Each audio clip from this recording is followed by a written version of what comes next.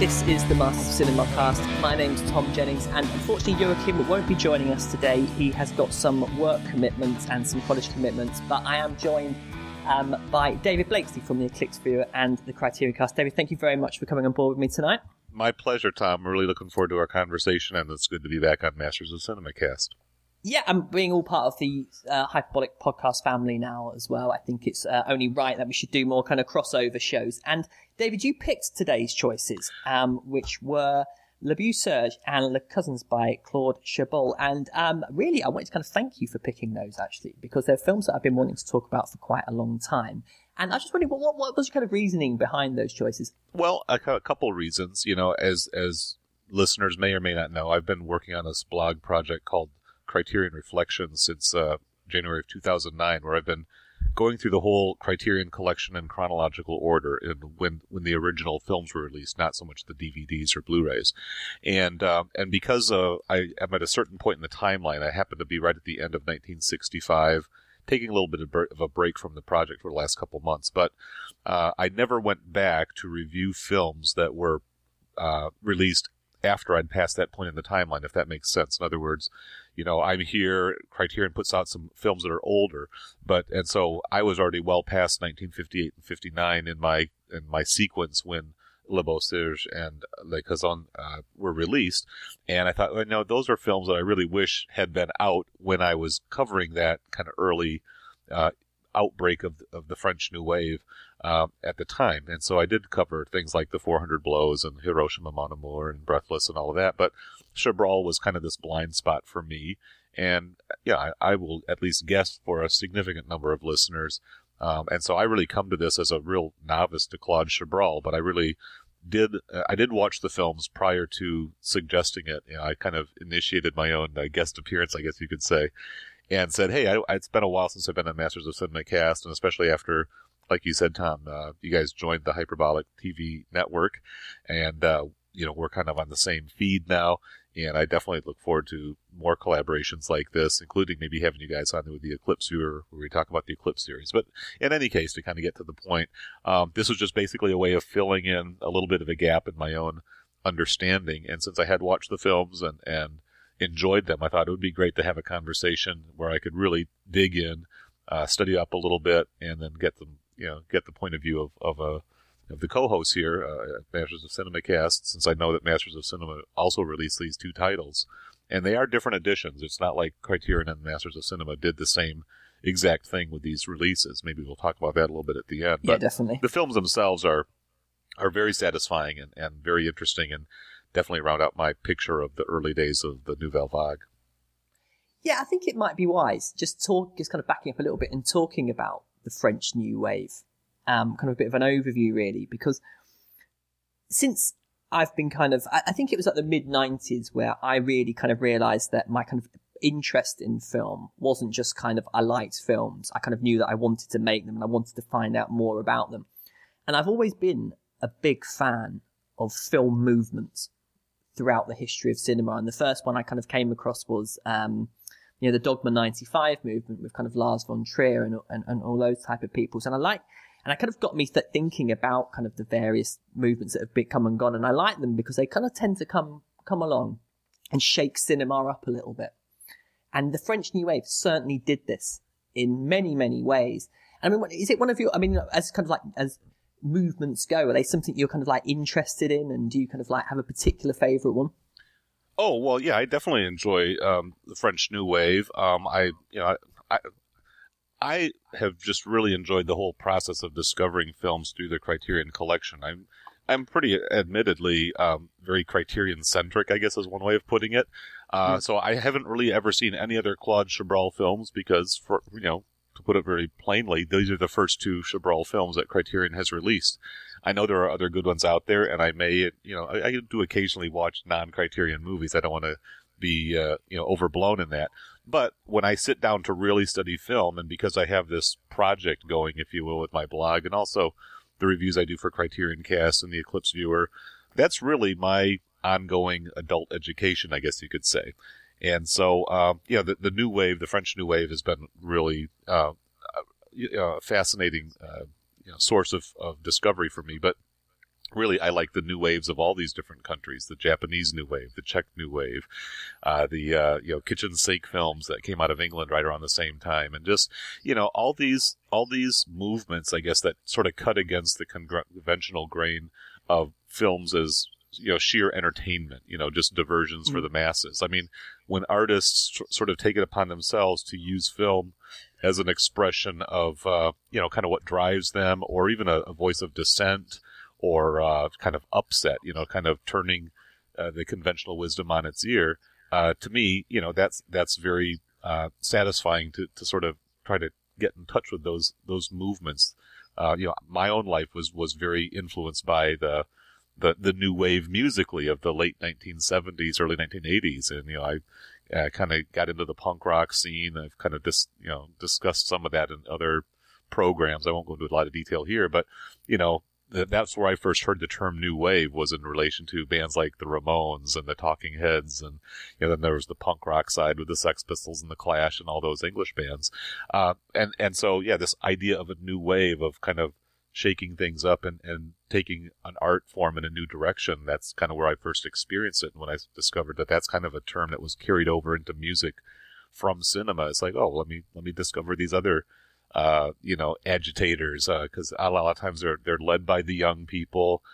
They kind of provoke a lot of controversy. Sometimes they run into censorship pressures from governments. And it's like, well, there must be some reason that they generate such strong reaction. What's the the old way of thinking that they were challenging, and what did that open the opportunity for people to express and experience after that? Yeah, I mean, the thing I've always kind of liked about the French New Wave as well was the fact that it was born out of a form of film criticism. I mean, these were kind of young people that came together in film clubs and wrote, obviously, for Cahiers du Cinéma, the kind of André Bazin kind of edited film periodical. And it's always fascinated me that you had kind of directors who were also such outspoken film critics, because these guys really did kind of stir things up a little bit in how we kind of think about film and how we critically analyze it as well. And it's always quite strange to have filmmakers who are also film critics, because we don't really have that now, do we? I don't recall any kind of like prolific filmmakers now who are really like outspoken. No, nothing at all. I mean, the criticism industry has kind of developed into its own thing. Probably the closest I know of it is even people such as yourself, who are making movies maybe on a small scale. But yeah, I don't think of any movie critics per se that have made that leap, and maybe because if you want to be a filmmaker, you kind of got to get into the industry side of it and make your connections from there. I think the French New Wave in particular was kind of unique because it was at a time where you could make a movie on a fairly small budget, but because of the Parisian cultural scene, you could get your movie up on a screen and it would have a lot of impact. People read the critics, they discussed the critics, and what the critics said about films, made a big impact. Cahiers du Cinéma, the magazine itself, never had a massive circulation, but its opinions influenced the perceptions of many and steered people towards movies that were challenging and important and quite fascinating. Nowadays our cinema scene is much more fragmented, like all the media and culture scenes are. You could make a movie and reach a global audience. It's a little bit more of an uphill struggle these days to be heard, just because you're making something that's a little bit unconventional or outside the mainstream. Yeah, and it's interesting because I was thinking about this the other day when I remember, I think it was the third Transformers film that came out, and I saw interviews with Steven Spielberg and James Cameron in which they were saying that how good a film this was and how Michael Bay was the perfect person to make this type of film. And I sat there thinking, God, can they really think that? Can the man that made Schindler's List really honestly believe that statement he's making? And it sort of like got me thinking about how I think it's more about selling these days. Oh, yeah. And advertising. And it just doesn't seem, I think, and I hate to quote him, in fact, I hate to invoke him, sorry, but I sometimes think Armand White, as much as I don't agree with most of what he says, sometimes he does say a few things which I think kind of deserve a little bit more attention, which was that there's no voices really in film criticism anymore. I think you'd like to think he is one for various reasons, but it just seems that everything's a bit kind of placid at the moment, and you don't kind of have these sort of really kind of people going to town, or not even so much going to town, but kind of like really kind of shaking things up and making you think about things differently. And I mean, I was reading some articles from Casualty Cinema as well earlier, and like in like 1953, they were kind of debating things like, was CinemaScope going to be good for cinema? Was it going to save film? And we kind of have those kind of debates now in relation to 3D. And just reading these articles, there was such a breath of fresh air about them almost. Even they're like 60 odd years old. They still seem to be talking about really kind of pertinent issues that we kind of have today. And it's just a shame. I mean, do you buy any kind of film magazines or anything like that?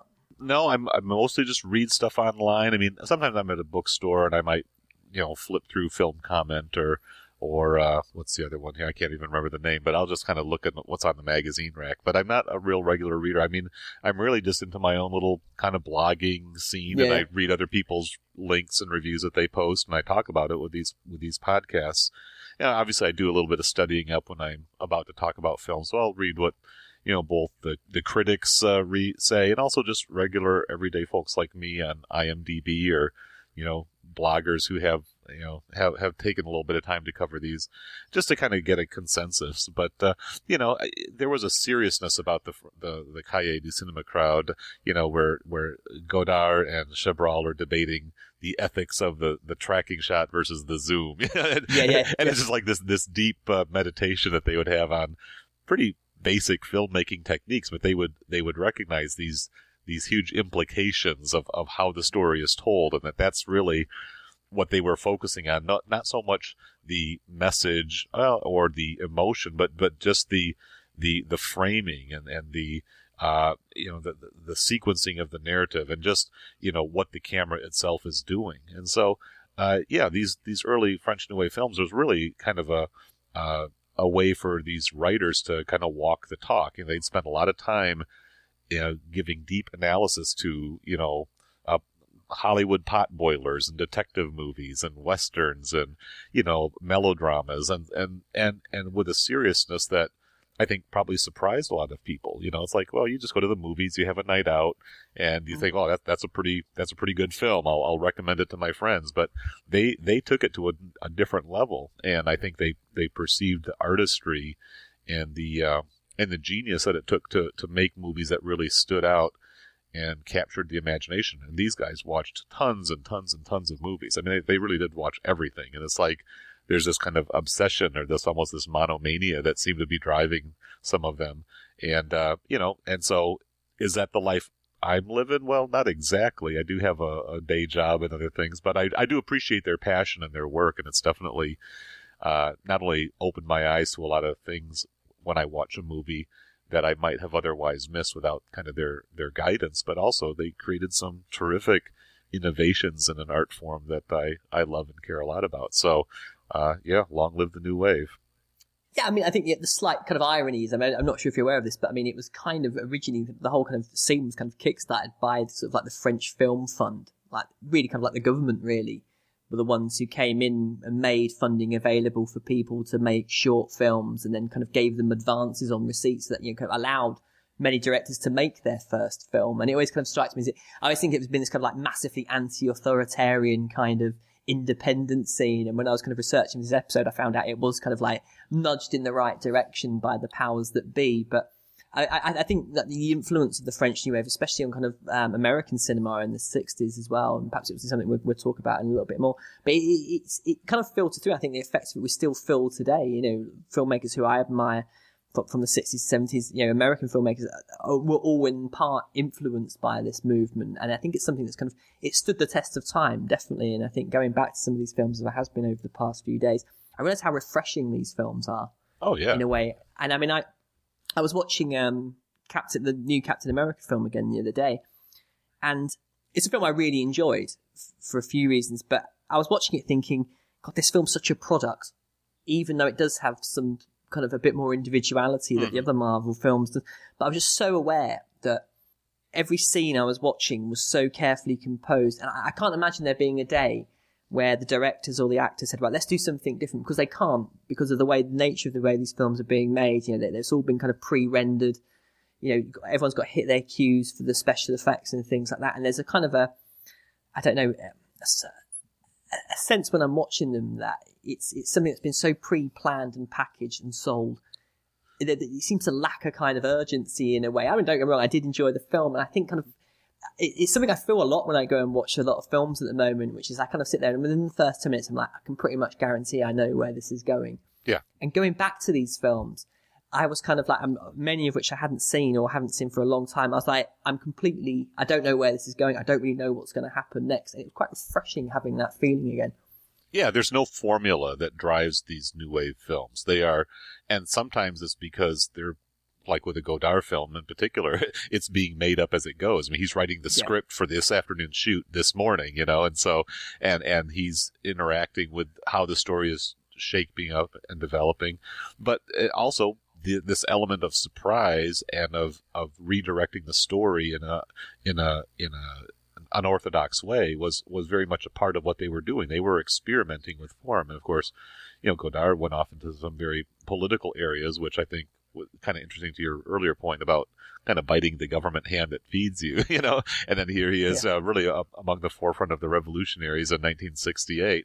But, you know, and then with somebody like Claude Chabrol, who we're going to be talking about, you know, in this episode, you know, he took a different approach, and he became more of a director for hire, to the point where his new wave credentials came into some serious debate. He was, you know, nobody could dispute he was part of that Cahiers du Cinema crowd, but you know, he pretty much started turning out thrillers and was just basically taking whatever jobs he could get, rather than being you know, much more idiosyncratic like a Godard, or maybe less you know, less winsome in his kind of emotional approach to filmmaking like a Truffaut. You know, so you know, Chabrol's, I think his reputation kind of got sullied a little bit, and it wasn't until really almost to the end of his career, when the retrospectives started rolling in, that people said, "Oh yeah, this guy really, you know, deserves to be celebrated and honored, because he blazed a very distinctive path himself." And you know, like I say, these are the two films that really got that whole train started. It does seem quite a bitchy little kind of circle of friends, the French New Wave. I think.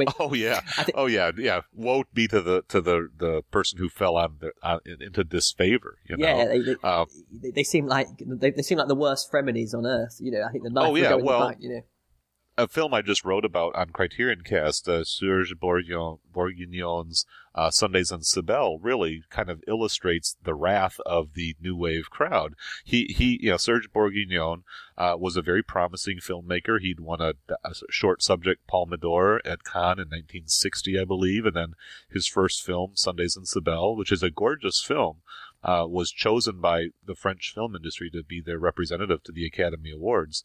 And it actually bumped out Jules and Jim and Vive sa vie, you know, two you know, really landmark new wave films from 1962. And so Sundays on Cybele not only got the nod from France over two of the in-house darlings of the new wave, but it actually won the Oscar. It took home the statue.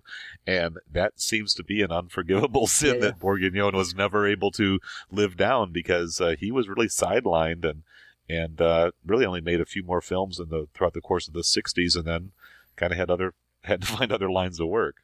I was watching a documentary about it earlier, and apparently they used to try and impress each other with who they could sieve down in their kind of critiques, and it seems a bit callous and mean. I think a lot of it. It's I think there's that side of film criticism. I'll never forgive Pauline Kael for destroying David Lean when he had to go and apparently answer for Ryan's daughter. And he was so traumatized by it, he didn't make another film for like 14 years. And I think sometimes there's a line which I think sometimes gets overstepped quite horrifically. But I suppose it's kind of a good way of segueing into the first film. And there's no way we can talk about both these films, I think, without a little bit of crossover, because I think they really certainly complement each other, I think, to a fair degree. Yeah. So, I mean, we'll start at the beginning, which was in 1958 with Le Beau Serge. And this was, I mean, very roughly, I suppose you could describe this film as it's a character called Francois who returns to a village after he's kind of not been there for quite a while to get over a Is it TB? I think he's been suffering. I think so. They never say what the illness, but some kind of a breathing issue, which is ironic because the guy smokes the whole time. Yeah. Well, he's French. He's French, and he lives in the 50s, and that's right. kind of what they live for. But he kind of comes back to this small village where I'm assuming that he grew up in, and he reconnects with his friend Serge, who is married to the heavily pregnant Yvonne, and Serge has a number of problems, one of them being the fact that he has a chronic alcohol problem brought on the death of his child. And it's one of these films where, when it began, I instantly was reminded of another film I'd seen quite recently by Jacques Tati, which is Jour de Fête, which I don't know if you, have you picked up the Criterion? No, it actually hasn't been officially released. I think there's a lot of, review copies in circulation, but it's coming very soon. I think maybe next week, actually. The 28th it'll be out. So, I'm kind of ready for the next big discount sale, and then I'll pounce on it. But I have not seen Jour de Fête yet, no. Right, well, I love Jacques Tati films, and I picked up the Studio Canal box set that was released here a couple of months ago, and I was watching Jour de Fête, and it's a rather kind of twee story about this postman who lives in this small, tiny French village, and basically he's fighting against modernity coming to the village and kind of revolutionising the postal system. And the kind of the moral of this story is that everything's just fine leaving this French village in its like twee little world. And when I began to watch this film, it almost felt like this was the same village a few years later, and it had stayed in its twee state and things had gone extremely badly. Because I don't think I've ever watched a film in which I've kind of felt so oppressed by the location, which I know is kind of the point. But I kind of want to talk about this village a little bit because it's a really kind of tragic place to be, isn't it? Oh yeah, it's very dead end. I mean, it's shot in black and white, so the images of the village definitely have sort of this dated, rustic feel to them. But it could have definitely been shot and romanticized in a way of like, life in rural France, fresh delivered milk each morning and, the rustle of leaves beneath your feet. But that's not at all Chabrol's take. And I guess it's probably, worth pointing out that this is a town that he actually did spend a fair amount of his life in. When he was a child during the World War II years, he was sent there by his parents to kind of escape some of the tumult of Paris and just to kind of be safe. But I think that his family also had some historic roots to the area. So it was a bit of a summer home and kind of, his father was a prominent pharmacist. And so he knew this town intimately. And that's one of the things that kind of makes this one a unique entry among the early New Wave films, is that it's set out in the sticks rather than in Paris. And so it definitely has a very different atmosphere than what you typically think of for a French New Wave movie. Yeah, and the thing, I was quite kind of interested in this one, was having kind of I'm at the moment kind of reading some books about the Second World War and things like that, and there was always this kind of like oxymoronic kind of take on things after the war, where the biggest losers of the war were France and England, bearing in mind that both countries were virtually kind of bankrupted and their kind of status as world superpowers had completely evaporated. They were kind of basically kind of kicking around with empires. I mean, during the making of this film, you had kind of like France was losing Indochina, Algeria was rebelling, and I think that's even mentioned in the film a little bit. Yep. And there's this sense that these films the sense that in this location whereby it's like, really these should be the victors, kind of lording it up in this kind of way. And they're living this existence which is completely pitiful when you think for kind of like a modern country. And I mean, both Britain and France, were really on their knees financially. And it's really reflected in this location, because you say this isn't a picture postcard view of French rural life. It's this kind of oppressive nightmare that has trapped the characters in. And I think it's a very kind of, were this perhaps a kind of a different film, or kind of a Hollywood film, this would be the kind of place where, there'd be the town drunk who kind of starts drinking at 11, but ho, ho, ho, isn't he funny? Yeah, right. Charming, right. There's none of that small town charm in this film. These are people kind of stuck in a, it's not poverty where they have a lack of food or a lack of basic sustenance, but there's just no purpose. There's no drive. There's no real reason to, invest and exert oneself to pursue a life with some purpose. They're just kind of existing. It's very inbred. just the attitudes and the roles that people have to play are very limited. There's, you can be a common laborer. You can be, kind of, well, not the town drunk, but one of many town drunks of all ages and generations. Or in the roles of the women, you could be the pregnant housewife, or you could be the town, floozy, the loose girl who's, very carnal, and probably on her way to becoming a pregnant wife, somewhere in the next year or so.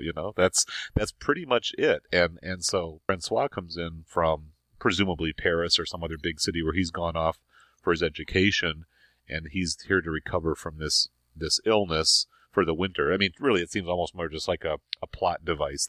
He's never really sick after that. He's just there, and it's just an excuse to bring the city boy into this country setting to provide this, I would say, a point of view that the Parisian audiences that Chabrol was aiming for, and the metropolitan audiences throughout Europe, they would identify with the Francois character and look at all these, rubes out in the countryside and the wretched lives they're leading. So it's interesting. Chabrol seems to have taken advantage somewhat of his familiarity with the area and even his relationships and good standing with people. I mean, he was the homeboy who made good, and came back and made a movie about him. I'm sure it was quite the life of the town to have this, even a small, film crew, filming all the buildings and the households and recruiting local actors in kind of this neo-realist style of just common everyday folks with a few folks from the big city who've been in movies before. And so, whether people thought they were going to get rich off this or famous, who knows, but it was certainly a break from the routine for the actual inhabitants of this little village, Sardon. Yeah, and I mean, the thing about Francois as well is that he has this kind of air of cosmopolitan, he's the kind of the young cosmopolitan young man who you think when he comes into this film, he's going to be the one kind of dishing out the really kind of worldly advice and getting this place back on track, as it were. And what I kind of liked about it is that he is always the outsider in this film, in what he wears, in what he says, and his kind of demeanor. And it's almost as if he kind of looks down on them, and he's like these poor wretches, and he almost like he has this kind of Christ complex of, what am I going to do to kind of help these poor folks? And what I kind of like about the film is the dynamic of it as it goes on, because you realise as the film goes on, Francois isn't that character at all. No, he's broken down and humbled in this whole thing. I mean, he's, he may come in with this idea of enlightening these poor boobs, that are, need to get off the farm a little bit, but they actually put him in his place. And so it's not like the city triumphs over the country, but at the same time, the country, you can't really say the country triumphs. They just kind of continue on in their squalor and misery, and kind of oblivious to whatever, the city slicker might have to say about the way they live.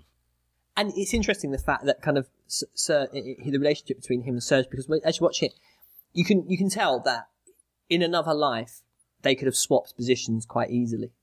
The fact that, it could have been Serge that got away or Francois that stayed, and it's kind of this kind of mirror imaging of each other. And the dynamic between those two, I found their kind of friendship I found it quite realistic in the way that they kind of they've obviously been friends for so long, they could kind of see through each other's differences quite a lot.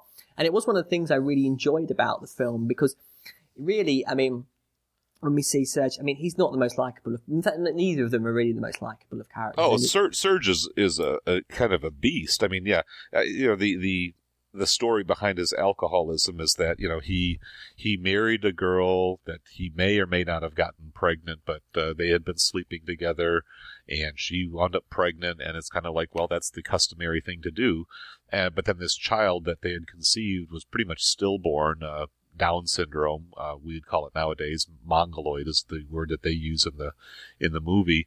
But beyond that, he is also a man of frustrated ambitions. He had studied to be an architect, had gone off to school, had kind of, fizzled out somehow or another. His prospects never, resulted in anything productive. And so he basically had to come back home with his tail tucked between his legs. So those are the ostensible reasons as to why he, wakes up with a bottle of wine and drains a few of them throughout each day, and is just pretty much a brute and a misogynist, very, very cruel to his once again pregnant wife.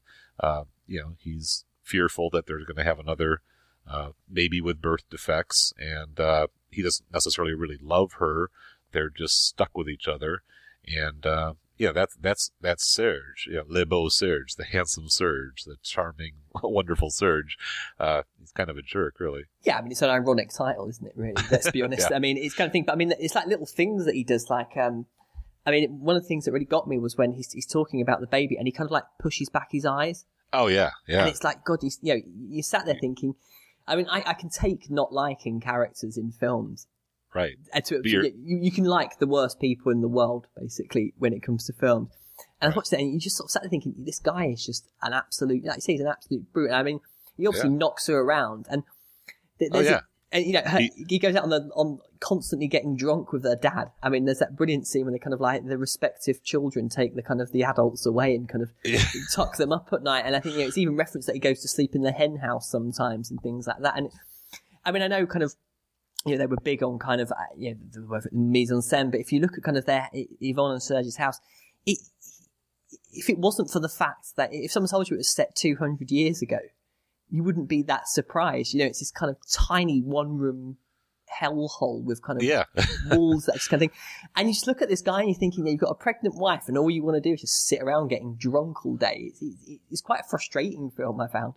Oh, yeah. And because that's the thing. It's like, okay, you're frustrated. Life hasn't gone the way you wanted it to. I mean, suck it up and deal, dude. It's like, and that's the thing. I could not really look to him, obviously, with a whole lot of pity. I mean, he's mocking his own dead child. I mean, come on. That's pretty freaking low. But again, Francois comes in, and if he does have, I think he's even by a scene at the end of the movie, he is said to have a Christ complex, and he does get involved in this dialogue with the priest where he's trying to see if he can somehow come in and make a difference, and he does it to the point where he becomes offensive to the very people he's trying to help.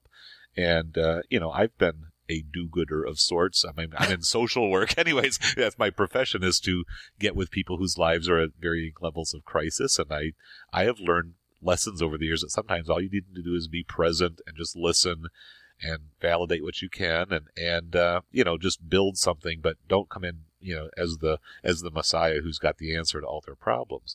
But even while he's doing this on this mission of, trying to bring some light into this dark situation, he's also pretty blatant womanizer. He sees this young girl, Marie, Yvonne's younger sister. She's, like I said, she's kind of like the local tramp. She's very easy to get with in bed, very, very promiscuous, and he wastes no time in taking advantage of that opportunity. So if he does have a Christ complex, it's not a very puritanical one. He's very, very willing to take advantage of those opportunities, and again, not with anything approaching love or romance or commitment. It's like, oh, she's available, let's go. Yeah, and that's it. I mean, I think it's a very kind of new way of thinking, is to have such flawed people and not even try and pretend that they're anything other than what they are.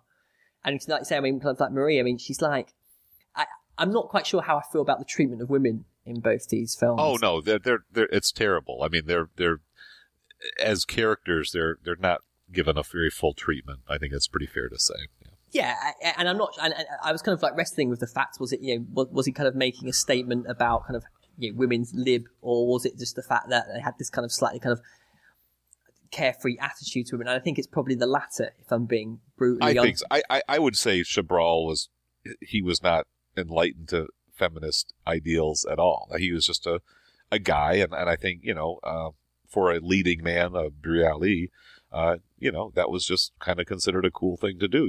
There's a girl, she's good to go, let's get it. Yeah, and I mean, Marie is, she's probably my favourite character in the whole film, actually. Because I do love how, there's just this, I kind of like it in an ironic sense, in the fact that she's just such a plot device, really. Yeah. And she has this kind of wonderful look about her. Oh, she's beautiful. Her mannerisms. Yeah, she's an excellent performer. And I think she went on to do several other films with Chabrol. And definitely makes me want to kind of follow her career a little bit more. Yeah, I mean, because as soon as we see it, she just literally just eyes on him, isn't it? There's no sort of, like, it's just, and I mean, you can see it, little kind of things. All she's doing in the performance, she just occasionally looks up at him and gives him these lovey-dovey eyes throughout the entire film. But I mean, she's also as well, I mean, Marie, she kind of becomes not just kind of a throwaway character, because something happens to her during the course of this film, which I haven't seen it for a while, and seeing it again, I found profoundly shocking. Which is when we kind of like the man who's been raising her, who finds out that she isn't actually his own.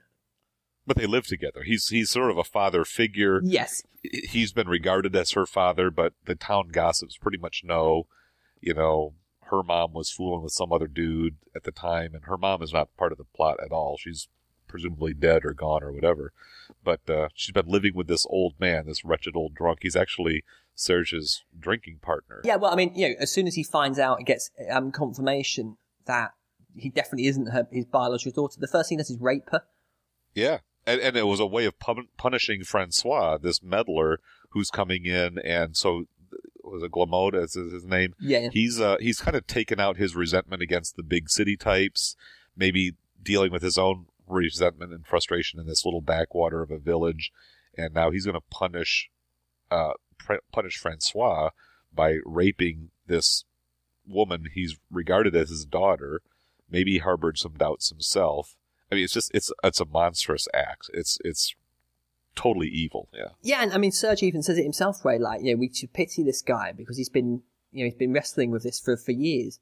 Right. And it's just totally offhand comment, and seeing it again, and I felt really uncomfortable watching it. I say like, wow, I can't recall anything I've seen in, perhaps even Old Boy or something like that, where we kind of go down almost a similar type of, a debauchery really. And I was sort of thinking, and I began to like Google, like American films that were coming out at the time, and how kind of and how safe everything was. Oh yeah, this was very raw. This is very provocative filmmaking. I mean, I think probably the closest parallel would be Louis Malle's The Lovers, which came out right around the same time in 1958, a little bit afterwards, or perhaps, but that was, I think, the first depiction of a female experiencing orgasm, and of course, it's just signified by a hand clutching a bed sheet. There's nothing, real explicit, but it's like, wow, the woman's actually experiencing pleasure from having sex, and that's actually on screen. That was pretty bold as well, and very shocking just to have that brief moment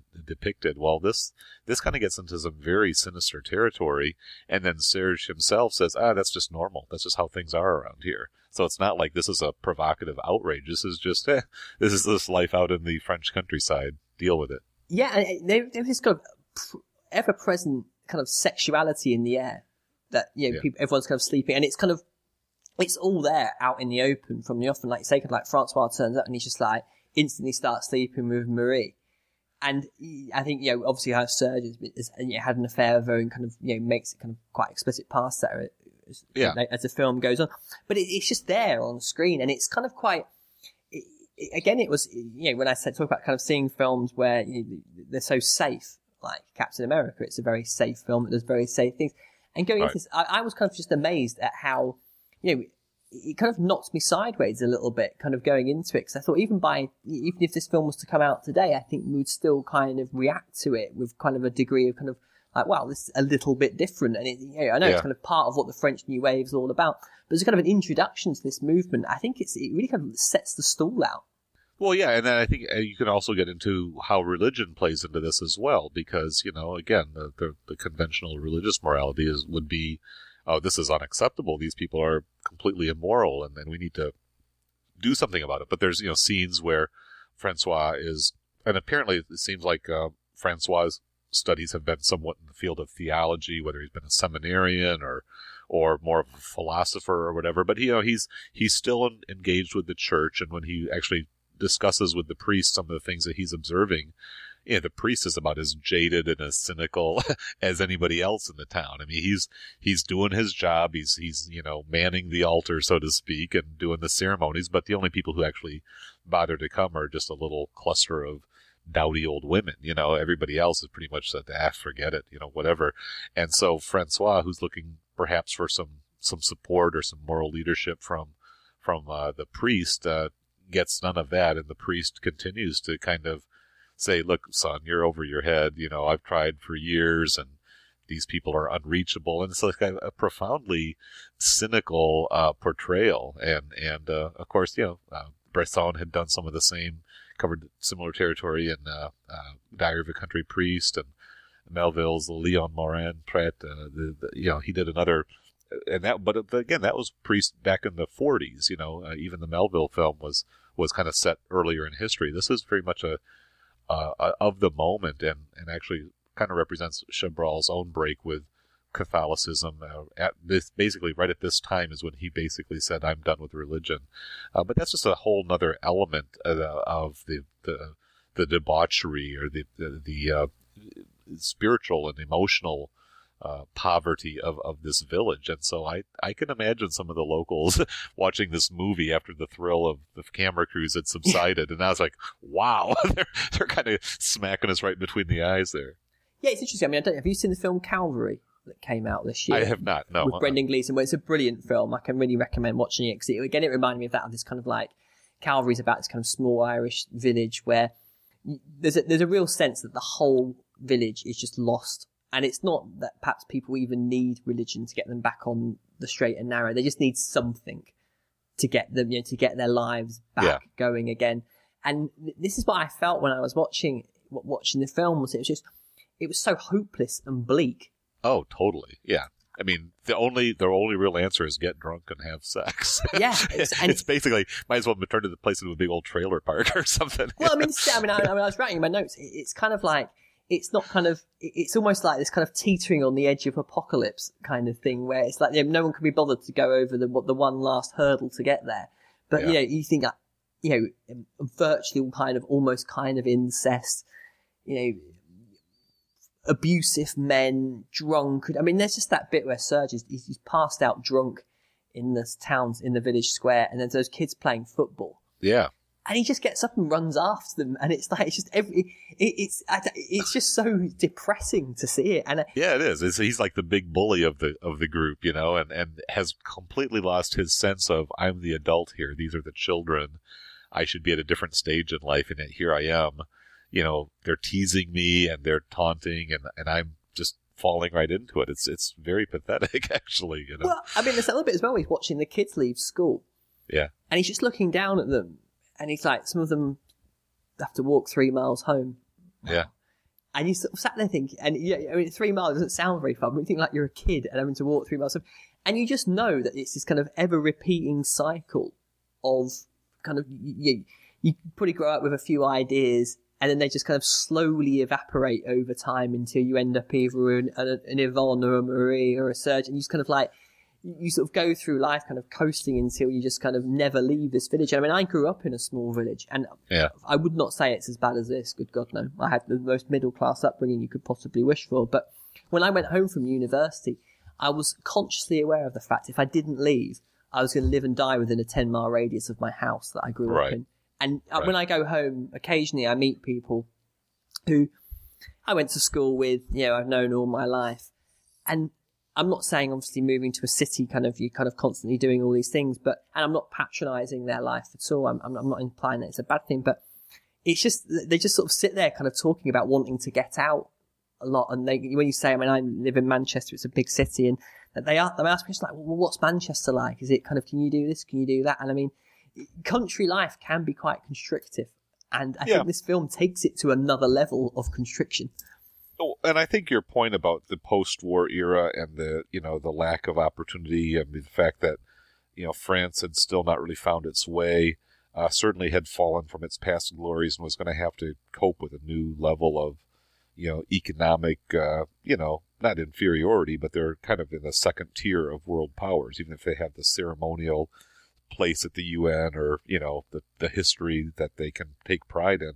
But there was still a lot of rebuilding going on, and I would have to think that nowadays this same real estate is very valuable, and I'm sure it's very affluent. The right people live there and have very comfortable lives. And I mean, you think of films like Summer Hours, that were filmed probably, I don't know if it's in the same region, but definitely much more prosperous way of life. Well, this village was still in the process of getting itself out of these doldrums, and I can see from Chabrol's point of view, this story that he had conceived as his, one of his first, feature films was a good choice, because he could film it on a low budget and bring a unique point of view, but at the same time kind of exercise some of his own demons. I mean, there are some nice kind of biographical features on the Criterion disc. I'm not sure if they're the same as on the Masters of Cinema, that take Chabrol back to this same town. One of them was filmed about 10 years after this film came out, and one was filmed in the early 2000s when he was pretty much toward the end of his life and his career, obviously. And so they actually go around some of the same buildings, and especially the later one that was filmed in like 2003, I think.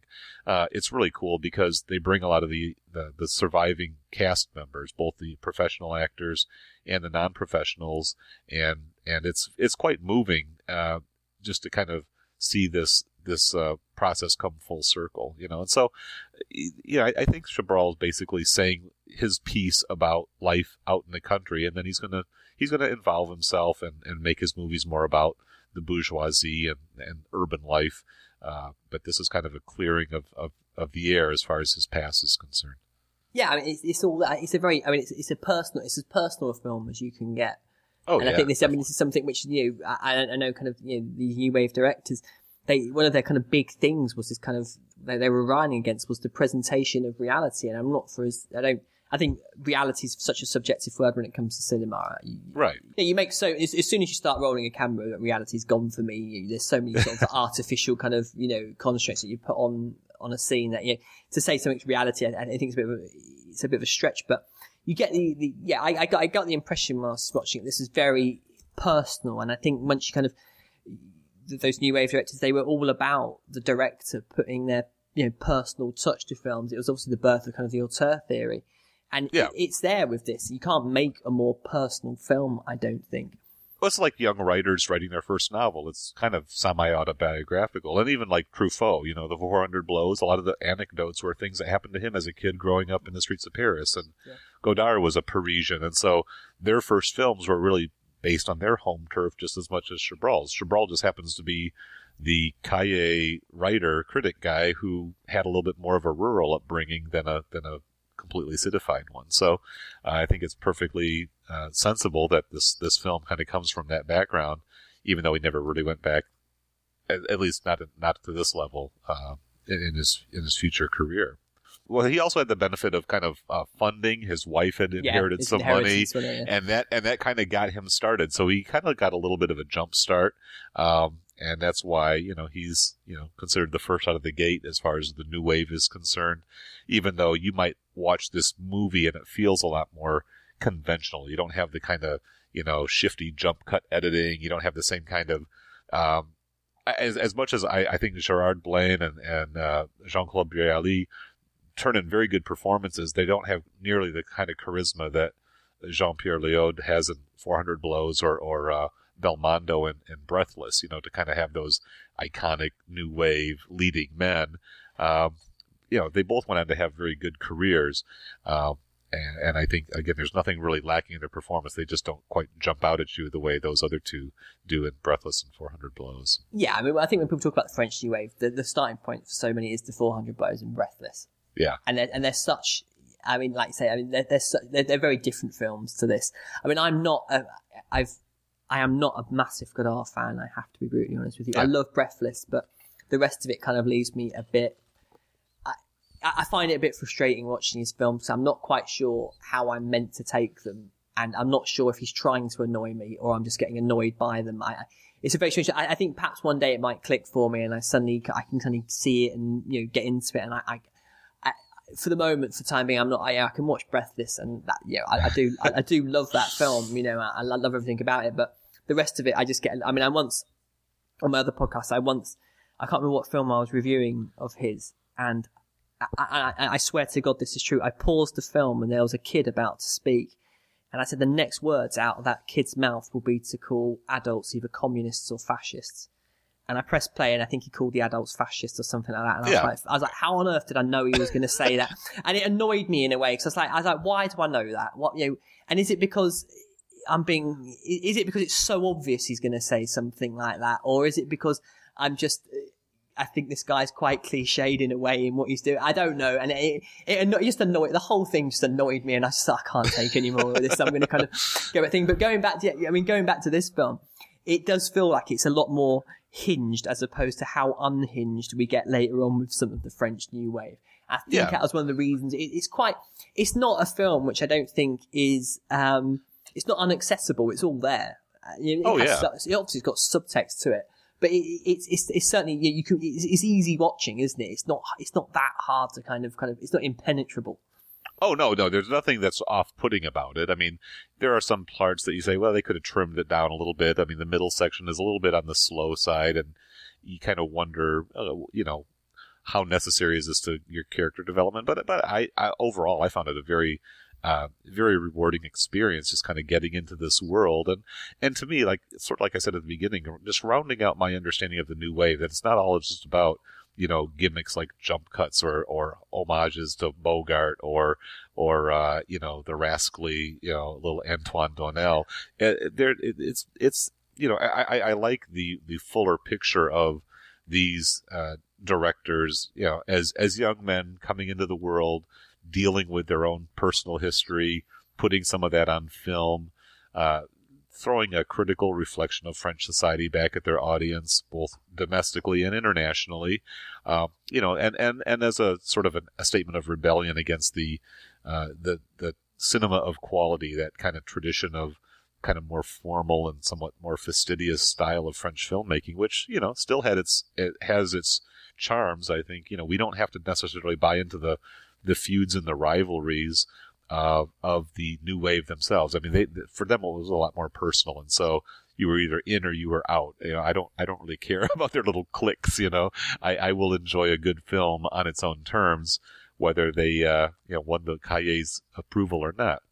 But yeah, that's it, to me.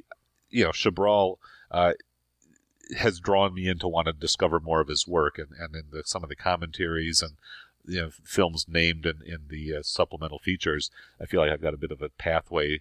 I think made 40 films over the course of his life. I'm certainly not going to seek them all out, but there's a few highlights that I think are worth checking out. In the late 60s, La Cérémonie in 1995, I think, and several others along the way. But I have yet to discover. I'm sorry, I have nothing more to say about that part of his career. Yeah, I mean, I think the thing for me, just watching this film was how I related to these characters, and how, over the course of an hour and a half, how intrigued I was by them, and especially Francois. I think he was, I didn't expect, just seeing a character who, like I said, I had this kind of preconception that he was going to come in and sort this town out, and he was going to dish out the advice, but he's so wrong in every way, and it was interesting to see a filmmaker who isn't afraid to have a character. It's like an unreliable narrator. It was interesting to me to have a filmmaker who was quite happy to have extremely flawed characters at the centre of his film. If you think about it, at the start, Francois telling Serge to get rid of Yvonne, like she's some sort of, disposable thing. I'll just get rid of her. I know she's pregnant, but... Yeah, that's his own chauvinism, his own kind of, hostility toward women coming through. I think fundamentally he is hostile towards Marie. He'll charm her to get in her pants or into her dress, so to speak, but he doesn't really respect her as a person, and I don't think he sees Yvonne as anybody respectable. She's just another ball and chain. She's going to saddle you down with a kid. It's like, you don't need that, man. Come on, you can do better. Leave her in the ditch and come back to Paris with me or whatever. I think that would be kind of his take on it, at least at a certain point along the way. But then he starts to question some of his own assumptions, especially after Marie gets raped and he maybe feels a sense of responsibility. He doesn't, maybe he didn't care about her emotionally, but he certainly didn't like that happening to her, and he does his best to avenge the violation that Glamour imposed upon her. But he really is in over his head. He doesn't really know where to go with this next, until the kind of culmination of the film where he rescues Serge. He kind of pulls him out of the hen house and gets him back where he needs to be. Yeah, so that scene, I mean, it's towards the end of the film where again, it just reinforces the kind of the horribleness of this village where she's out collecting wood to burn in it's snowed, it's there's 2 feet of snow and it's freezing. She's heavily pregnant and he's walking around with her. And it was just this kind of, I thought it was a really touching moment where I was kind of like, again, I was a little, as I said, I was a bit conflicted by how women were in this, but like how noble Yvonne was. Yeah. And in a way, I mean, she's got every reason to, they can kind of, they don't kind of, it doesn't ratchet up the melodrama on her. She's just a decent woman who loves him, who just wants, things to work out right. And they're out there collecting wood. And, because, I mean, Serge beats him really badly as well, doesn't he? That's the other thing. Yeah. I mean, he absolutely gives him a proper pasting when he kind of dares to suggest that Serge and Marie having sex won't be such a good idea. I mean, he gives him a proper kicking. Right. And then Marie gets right with Serge. Like, she sees her, yesterday's lover beaten to a pulp on the ground. It's like, okay, I'll get with you, Serge. I mean, just, again, it's a pretty horrible bit of characterization. Perhaps Chabrol knew women like that. And also, just incidentally, Brie Ali was actually badly hurt in that staged fight. Oh, really? I didn't know. Yeah. The commentary track indicates that he actually broke 2 vertebrae. Right. Because Chabrol was saying, you're not hitting him. It doesn't look like you're really hitting him. And so, he was basically, kind of directing, Gerard Blaine to be more convincing in striking the blows. And he just jostled him around so hard that, Brie Ali later had to have back surgery to repair 2 broken vertebrae, or else he would have faced a risk of paralysis. So, oh my gosh, I mean, the best. I mean, I just took a quick diverge on that one. The best on-screen kicking I've ever seen is Keith Sutherland in the second season of 24. Watch the making of that film. Okay. He gets absolutely battered by a stuntman, and they can't get the camera in and he just says, "All right, just let him beat me up," basically. And he is a bloody wreck at the end of it. And it's like I kind of doffed my hat to him because I thought, he's got a bleeding nose, and the insurance people were pretty nervously hanging around him. But I didn't realise he took that much of a kicking. I mean, that's kind of taking things to a new level, And no surprise here, there was no insurance coverage for Le Beau Serge. So this was bare bones production, of course.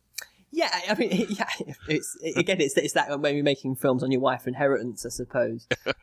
You always have to cut corners. I closed a road in Manchester when I made a short film once, and I didn't have insurance or permission by the police. You have to put 2 people in vises and just pretend that you do. So I can understand why these corners get cut in this type of filmmaking. But yeah, I mean, the thing about it is you kind of feel like you get kind of dumped into this world, and it's a very kind of new wave film because it doesn't offer a neatly tied up solution, does it? To all these problems. No. You don't really know what happens at the end. Does Francois die, or does he just sort of break down with a tear streaming down his cheek saying, "I believe"? He kind of slumps to the floor. And then Serge kind of has his moment of awakening when he realizes his boy has been born. He's crying like a normal baby. So, assuming that at least he's not dead. He's not stillborn like the first one was. And he sounds healthy.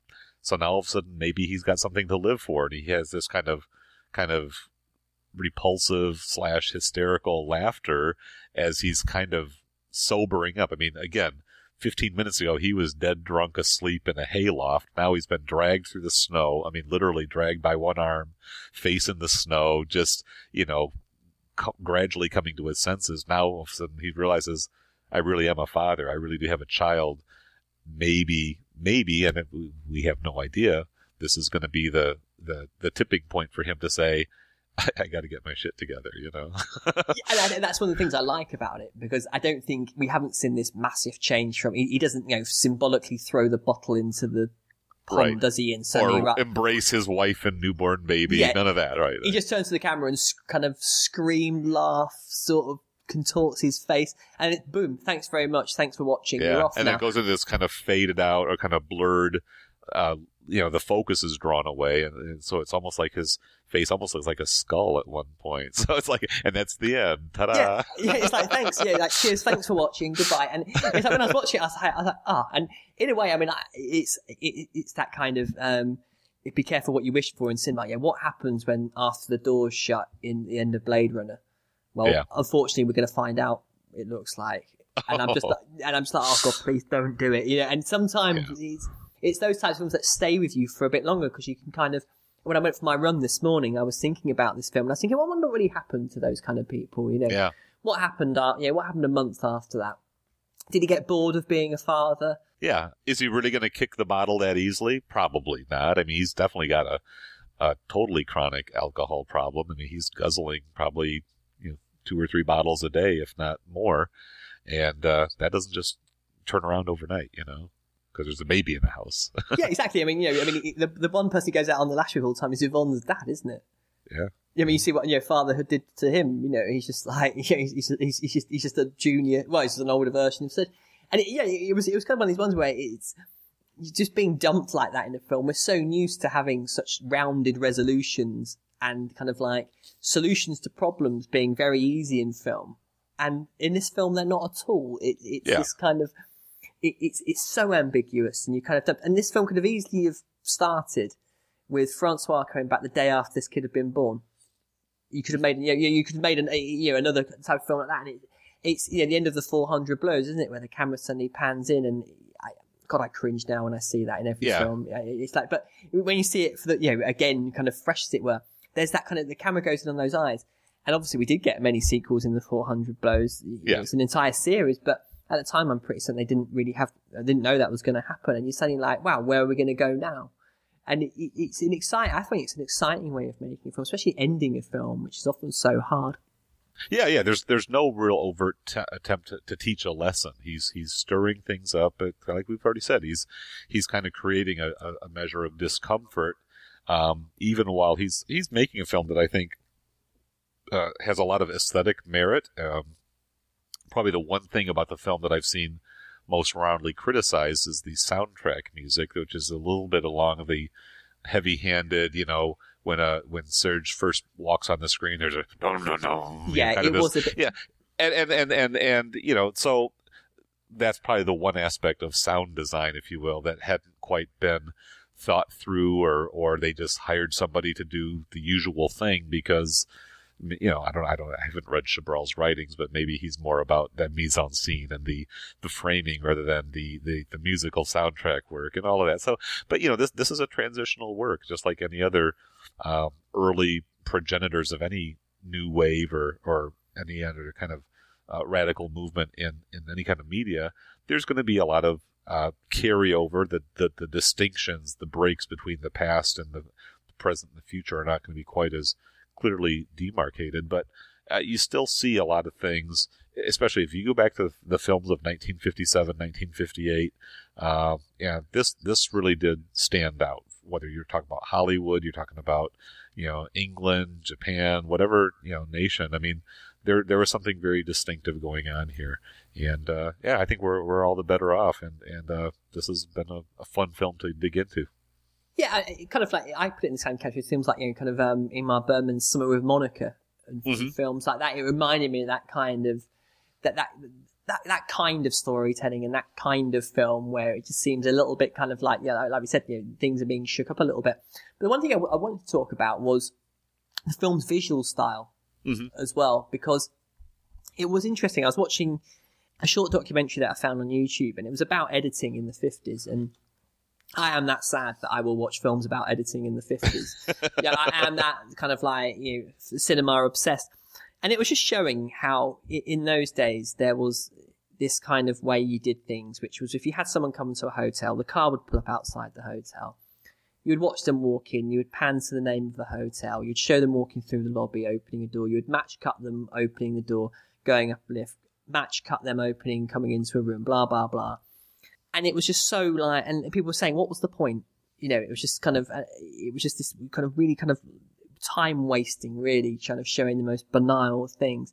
And obviously it happens a lot more in Breath as kind of jump cuts. But one of the things I was consciously aware of when I was watching this was how long some of the takes were and the lack of editing in the film. And it was kind of a revelation to me where I was watching a scene, and especially there's a scene towards the end where they're at that dance just before, the fight, where you see kind of Serge and Marie dancing, and the camera just kind of pans back and forth between Francois sat there with Yvonne and Serge and Marie dancing, and it does it about 2 or 3 times. And I suddenly thought, well, hang on a minute, I haven't seen a cut for about 2 minutes, And it suddenly reminded me that how, these were people who were interested in the language of cinema as well. And I think there was a brilliant quote really, which had said like Griffith was kind of, that gave birth to the close up and this kind of thing. And Chabrol gave birth to the pan. And I suddenly became consciously aware of it when I was watching it. Yeah, there's some pretty cool shots. Some of those pans across the landscape, and then in the next one we're going to talk about some really amazing like 360 shots in Lake Hozan. And so he was yeah, and Henri Descailles, the cinematographer, I think, is definitely one of those. Well, I don't say he's unsung. He's definitely revered by people who study it to that level. But he really did help a lot of these early new wave directors, cut their teeth just by the high contrast, the natural lighting, that last sequence where he's using the flashlight down the little snowy trails. I mean, those are just, as I was watching it, I mean, before I read any reviews or anything, it's like, oh my God, this is a really stunningly beautiful and well executed sequence, and, sure enough, you read reviews and people are like really marveling at just how gorgeous some of these shots are. So this is a very, visually speaking, very accomplished film for a guy who never worked on a film crew. He'd never been an assistant director. He'd never, he'd probably maybe hung around some sets, but he'd never had an actual job in the whole process of filmmaking. He'd been a writer, a critic, a movie viewer, but basically, came on not just as a script writer or as the director, but also the producer. I mean, in fact, he kind of takes himself down, because, produced, directed, and written by Claude Chabrol. That's his initial screen credit. That voice. Talk about starting at the top. Well, I mean, I think sometimes when people make the best films and they don't know the rules, and I think that was the thing about the French New Wave, was that they were kind of like said, to hell with the rules. We're just going to do what we want to do because it's because we can, and because just because Hollywood is so kind of shackled to this kind of way of filmmaking, and they're kind of like, well, we're going to do it our way, and if that way isn't how you would do it, well, tough, that's how we're going to do it, and it's all there on screen, and it's just refreshing to see, I think. Yeah, absolutely. I think now we can move on to the second film, which is 1959's Lake Huzon, which is kind of same actors, but kind of roles reverse slightly, in which we have kind of the character called Charles, who kind of comes back to stay with his cousin in Paris. And Charles was played by Gerard Blain. Yeah, who obviously was Serge in the film before, and we kind of have Paul, who was played by Jean-Claude Borelli in the other film. And this is one where I think it was quite interesting because I can, when we talk about films, I can recommend watching them back to back on the same night to get the maximum impact of them, which is what I did. And it was interesting because it's Francois in the first film, you kind of see him come from what I think we can assume is Paris, and you sort of think he must be coming from a better place. And this film very quickly, I think, sieves down the idea that Paris is somewhere. It might have a degree of kind of superficial sophistication, but I think it's still presented as a pretty bad place. Yeah, I would agree. I think that the this is kind of almost like a nightmare version of Paris. I mean, the character played by Bir Ali is quite oppressive, quite presumptuous, very arrogant, and I think fascistic, I mean, especially when he's playing his Wagner and putting his little German helmet on and carrying his candlesticks around and presiding, really lording over this party that he's thrown in his kind of dream bachelor pad. It's quite a twisted vision of the sophisticated Parisian cultural scene that Chabrol was a part of, and perhaps in his own way was kind of giving equal time as far as criticism is concerned. I mean, we talk about him being sort of the country boy who went off to the city and then came back to the country and maybe had a few words of comeuppance for his, for his colleagues out in the rural areas. But at the same time, he brought some of that rural mentality into the city and said, you all ain't, you're not the ne plus ultra of culture and civilization either. You've got your own blind spots and your own, depravities, and I'm going to spend a little time exploring and exposing some of that in this film. Yeah, because I mean, Paul and Charles, I mean, they're both kind of, obviously they're cousins, and they're both, they're working for, I think it's a law degree, isn't it? I think they're going for. Yeah, they're both law students, right? And so, in the previous film, we had that one is a theology student, one's an architecture student.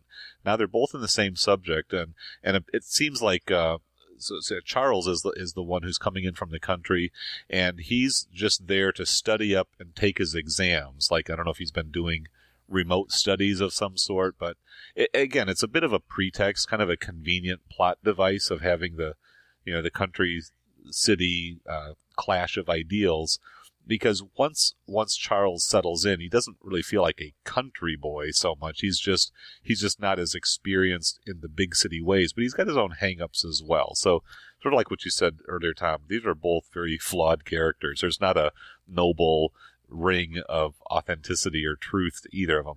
They're both pretty messed up guys. Yeah, I thought this was actually, I mean, I was surprised. I actually thought this was quite a nasty film. Oh, yeah, absolutely. It's wicked.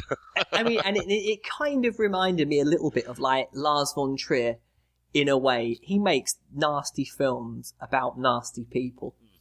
I mean, have you seen Melancholia?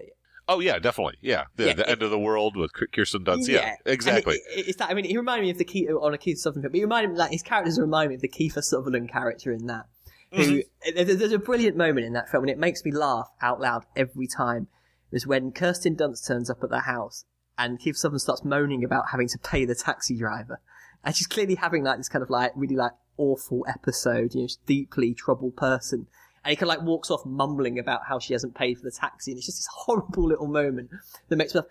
And this film is kind of polluted with people like that because I know in a way, Charles, you're meant to kind of like him, but I sort of hated him during this film. Well, he starts out, kind of the innocent abroad, if you will. He's just a hardworking, diligent young student who needs a little peace and quiet while he studies for his exams. I mean, who can't get behind a character like that? He's just trying to get that next stage taken care of in his life, get his law degree, earn a respectable, trade and make his way in the world. Anybody can identify with that character. But as the movie goes on, he becomes increasingly, unlikable, I guess. It's just one way of putting it. He because he's just so closed off and so uptight and, just kind of just so relentless in his pursuit that he's kind of lost his humanity somewhere along the way. So, yeah, he becomes much more unsympathetic as the story goes along. Because it's weird for me, because, I mean, I hated Paul. Oh, yeah. Everything about him, I hated him. And it's just like, I mean, and it's brilliant, because when we talked about kind of like, you're not afraid, he wasn't afraid to kind of make characters flawed. He's not afraid to make them completely just wretchedly horrible and I mean, obviously with Serge, but I think I hated Paul more than I hated Serge. From the debut, I mean, the first thing you see of Paul is that here's Charles coming in, he's escorted by this, what's that character's name? He's the same guy who played the priest. Yeah, Clovis. Clovis, right. Clovis kind of greets him at the door, brings him in, and there's Paul with his little telescope. Who knows who he's been peeping in on? He's probably been spying on the cute blonde across the street in her fifth floor window or whatever. But he turns that same telescope around on his young cousin there, and it's just, he's at the top of a stairway, he snaps it shut, it's just very condescending, and it just only gets worse from there. He's got this little funky kind of an Asian jacket on, his little goatee, he's definitely the master of ceremonies, the lord of his little domain, and the MC of the party when that all kicks in. But yeah, there's this smugness. I mean, the word wasn't exactly in vogue back then, but he's kind of the epitome of a douchebag.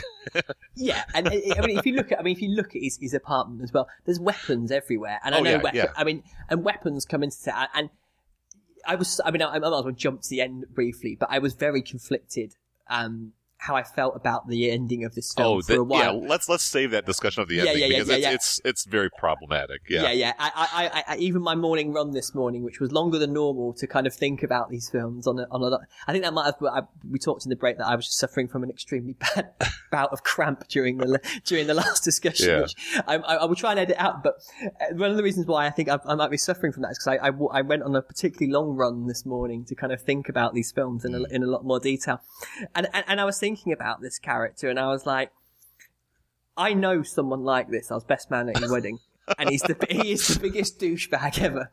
And I'm sorry if you're listening, you know who you are. And you kind of gave it away there, didn't you? It can only be one of two. So, but I mean, it's one of these people who kind of like goes through life. He's kind of like the ringleader who always wins. Oh yeah, that's exactly what happens here with Paul at the end. Yeah. But go ahead, yeah. I mean, he's one of these types of people, and it amuses me in a way, because when I was watching the film, I thought, God, this is that person, and not so much of an arsehole, but not far off. But it was kind of like it was funny watching it, because I thought to myself, you know full well these are people who Chiron knows, and Clovis, I cannot believe, isn't based on a real person. This must be someone who he knew. He's such an inhabited character. He's not a major player as far as screen time, but he really drives so much of what happens in this movie, kind of from behind the scenes, kind of this puppet master way. Yeah, and it's like, what does he do? Is he like a pimp? Is he a kind of, just a drug dealer? I don't know if he was kind of like, I don't know if there's some sort of homosexual relationship going on with him and. He's probably got all kinds of little sleazy side deals going on that keep a little trickle of cash coming in, and that's how he makes his way, Yeah, and you're kind of watching it, and this guy, the way he is with women, and when we talked about the issue with women during both of these films, but this one especially, I think goes to new depths of misogyny. Oh, yeah. To be honest with you, to the point where I think we're both kind of bleeding heart liberals who get worried about things which probably a lot of people don't worry about.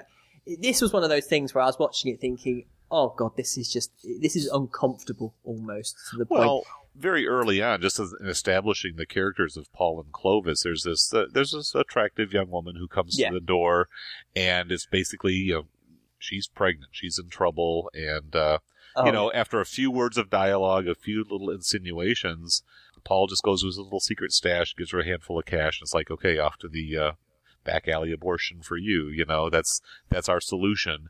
And she's hemmed in. She has no way out, and there is no way out. I mean, she's not going to marry any of these guys. I mean, that's one of the things. It's like, the oppression of marriage and fidelity and home life in the country is its own sort of prison. But in this world, in the Parisian milieu, the idea of marriage and commitment and faithfulness to one spouse is just, it's laughable. It's like these people are so beyond that level of being able to relate and commit and find satisfaction with each other that it's like, oh, please don't even bore me with your old-fashioned notions, Yeah, and it's such a sleazy moment, that scene, because you have each of them on a shoulder, and the camera just sort of pans across, and like you say, he just goes across, gets this money, and it's like, go on. And then I think you see him, don't you, in a bar talking to someone who, I think the guy's actually performed the abortion, or someone who like facilitated it or something like that. And it's just like, off you go. And think, and a little money will handle this, or wrap this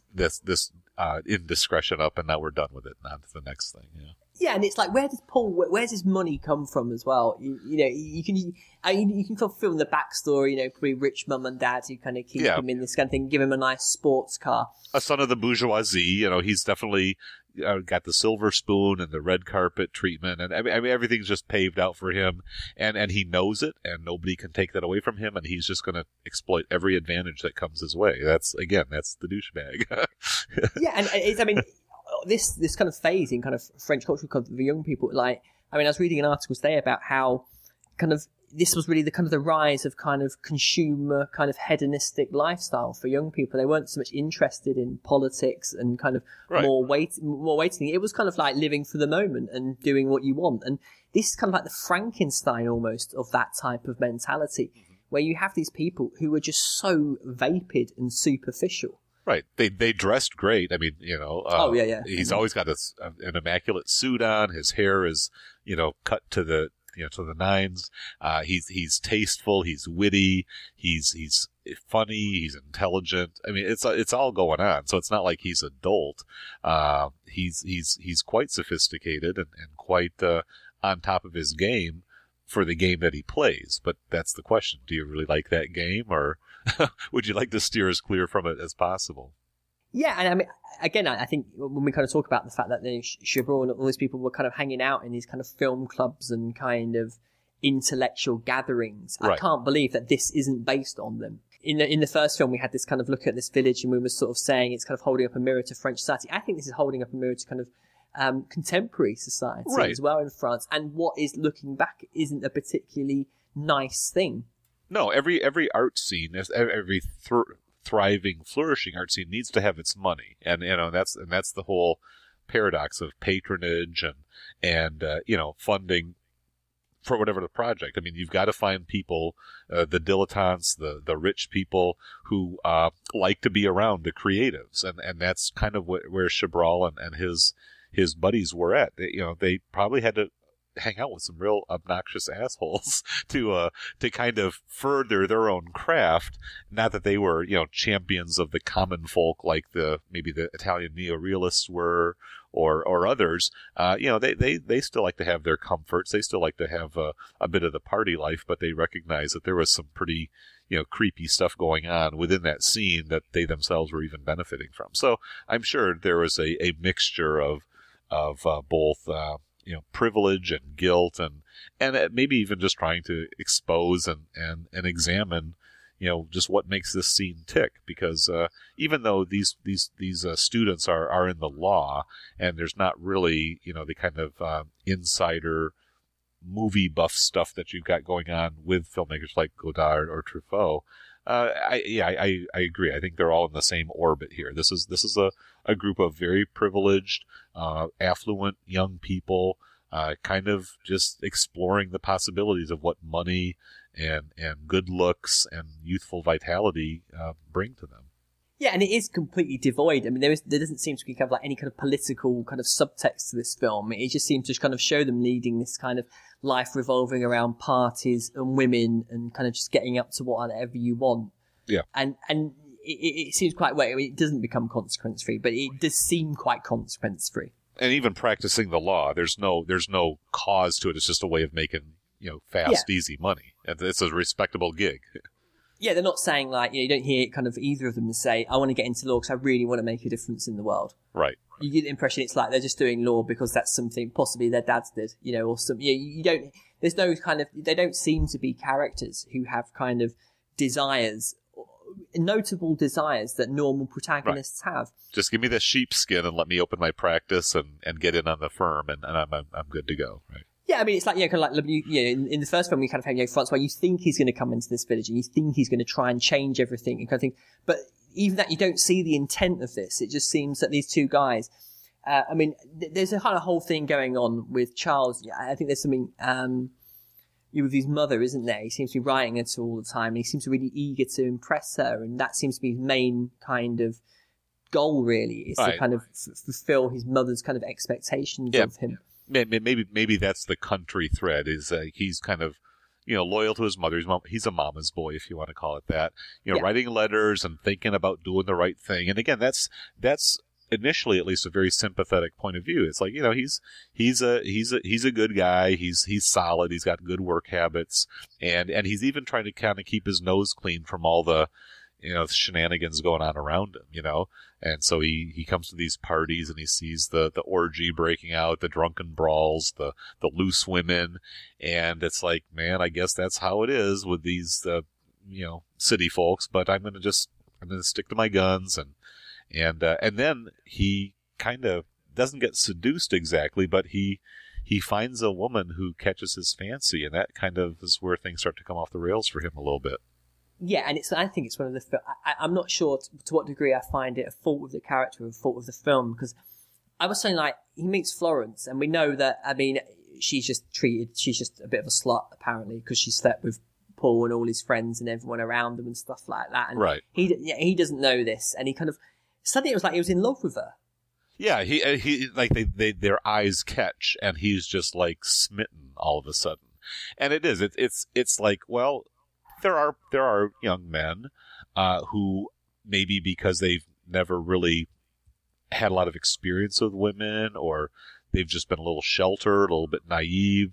They finally meet that woman, and it's like, oh, she's interested in me, and they're sold out. I was like, oh, I'm in love with her. She's awesome. She's beautiful. She's, she likes me. I feel good around her. Well, this is the one, and Florence sort of has a moment of thinking, wow, maybe this guy's a little bit different than all these scumbags I've been philandering with, and man, maybe I could have a different type of a relationship with him than any other guy I've ever known.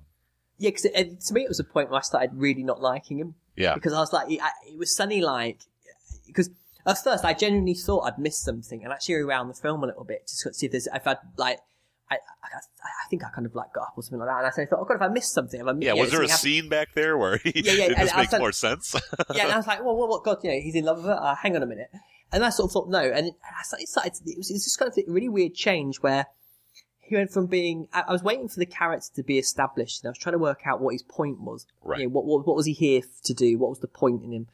And then it suddenly realised, and it kind of comes back to this idea that this film is quite a cruel film, because it began to really be the point where I think it really starts to turn the screws on him and begin to torture him, because this girl pays him a bit of attention. He's dead nice to her. He's in love with her out of nowhere, seemingly. And I mean, I just didn't buy it, to be brutally honest with you, in the context of the film. But they suddenly, well, apparently being full enough. And then all of a sudden, she comes around to the apartment mistakenly thinking he's going to be there, and just Paul and Clovis are there. And in the blink of an eye, those two manage to convince her that, in fact, she doesn't want anything to do with Charles. She just wants to start sleeping with Paul. And she just goes along with it. And again, I'm like thinking, come on, this is just, women. I mean, it's just so nasty on the poor girl, on the character. It really is, yeah. And profoundly, just like as if she has no will of her own other than the immediate pleasure of having sex with the next guy who will approach her, and that's a little bit of the same issue that I had with the Marie character in Le Beau Serge, which is that, once a woman has sort of crossed over that line from being the virgin to being the whore, she's completely, in the service of her genitalia, if you will. That, in other words, as long as there's a guy who's ready to come along and give her what she wants on that level, everything else doesn't really count for that much. Nothing else really has the power to steer her decisions as far as who she relates with. And so to me, I would say that's just, I guess I'll be, whether it's charitable or not, I guess I'll let the listener decide, but to me that's just kind of Chabrol's unenlightened take on how women operate. And I guess I'm just assuming that from a late 1950s point of view, it's just very chauvinistic and very presumptuous about the role of men and women in relationships. Yeah, and it's that kind of thing in society where if a man's promiscuous, that's just a man being man.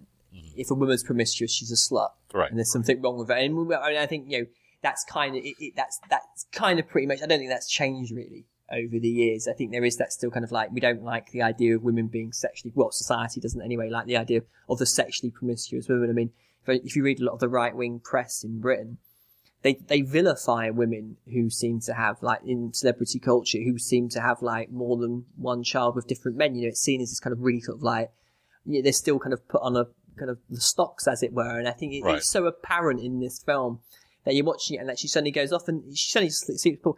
And then he comes back and he sort of says, oh, well, I'm sorry, buddy, you snoozed and you loosed and here we go. And he's just like, okay. Yeah, and so all of a sudden, Charles is back to being the studious schoolboy again. And because I think you raise a good point there, Tom. Charles, I mean, he comes in as this single-minded, I'm here to study, I'm here to pass my exams, I got to work hard at it. I'm maybe not as gifted of a student as my cousin Paul is, so I'm going to have to really buckle down and memorize and crack the books, burn the midnight oil, all those cliches.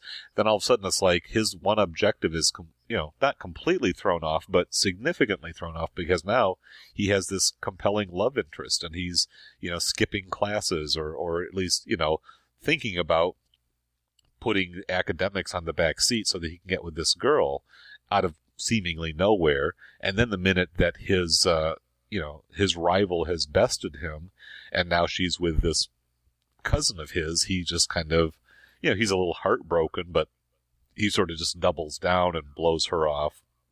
It's just very odd. It's just, psychologically maybe a little bit less than convincing, even though I think, again, the film still is very powerful in its own way. But yeah, some of these characters, maybe at the time they rang more true than they do nowadays. I don't know. Yeah, I completely agree. I think I watched this film. I was giving it a lot of passes. I think. I mean, I'm a big fan. I like kind of not so much kind of films to spell out what they're about, but I like a little bit of logic in films sometimes. And when I've noticed it increasingly in years, when kind of characters do things or the narrative does something which doesn't seem logical, I'm a bit like, well, why is that doing it? And you can kind of say right away, it's just it's a means to an end. It's a way of producing the story, but in this, I was kind of like thinking, well, why is he okay with that? Why isn't his character a little bit more kind of upset about it? And especially as it kind of leads to this kind of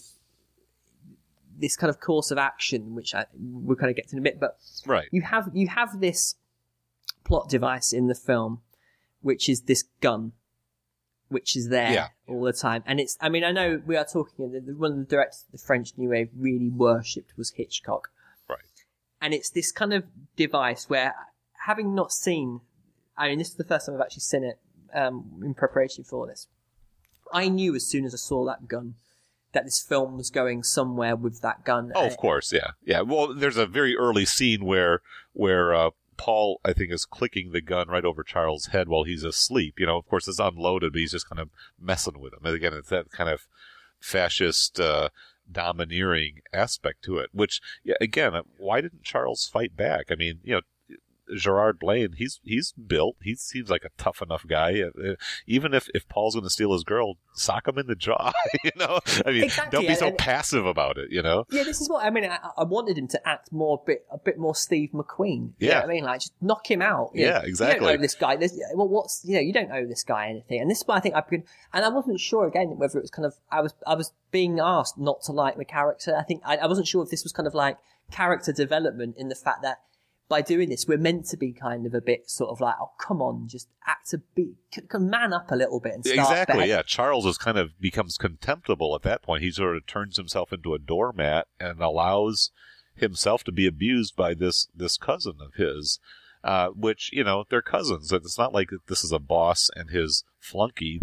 They're peers, and they're roughly of the same age and maybe a little bit of different background, but it's not like one is clearly inferior to the other, except that Charles allows himself to be put in this humiliating position without any real significant pushback. And so, on the one hand, it does make him, like I say, very, very unlikable, but on the other, it's just like, it feels like a little bit of a manipulative scripting, if you will, as far as the character is sort of created to behave in ways that we struggle with. Yeah, I don't know. I don't know if I'm clutching at straws here. Yeah. But one of the films I was kind of reminded of, and bearing in mind kind of the Hitchcock film, was Rope. Okay. Oh yeah. That's a very fascinating analogy. But you're right. I can see that. Just because you have these kind of two guys just playing off each other. Yeah. And I thought that the apartment almost looked like the apartment in Rope. Sure.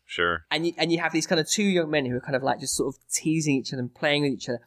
And that's how I felt when I was watching this. And there was this sort of suspense building in the film because I thought there's no way that he's going to act like this the entire film. Right. Because it would just be too annoying almost. And I was beginning to kind of sense like, where are we kind of going with this really? And I think that's one of the things that I would say suffers from this little film is that I feel it's quite aimless, a lot of it. And I'm not quite sure that I'm not sure to what degree it's supposed to be.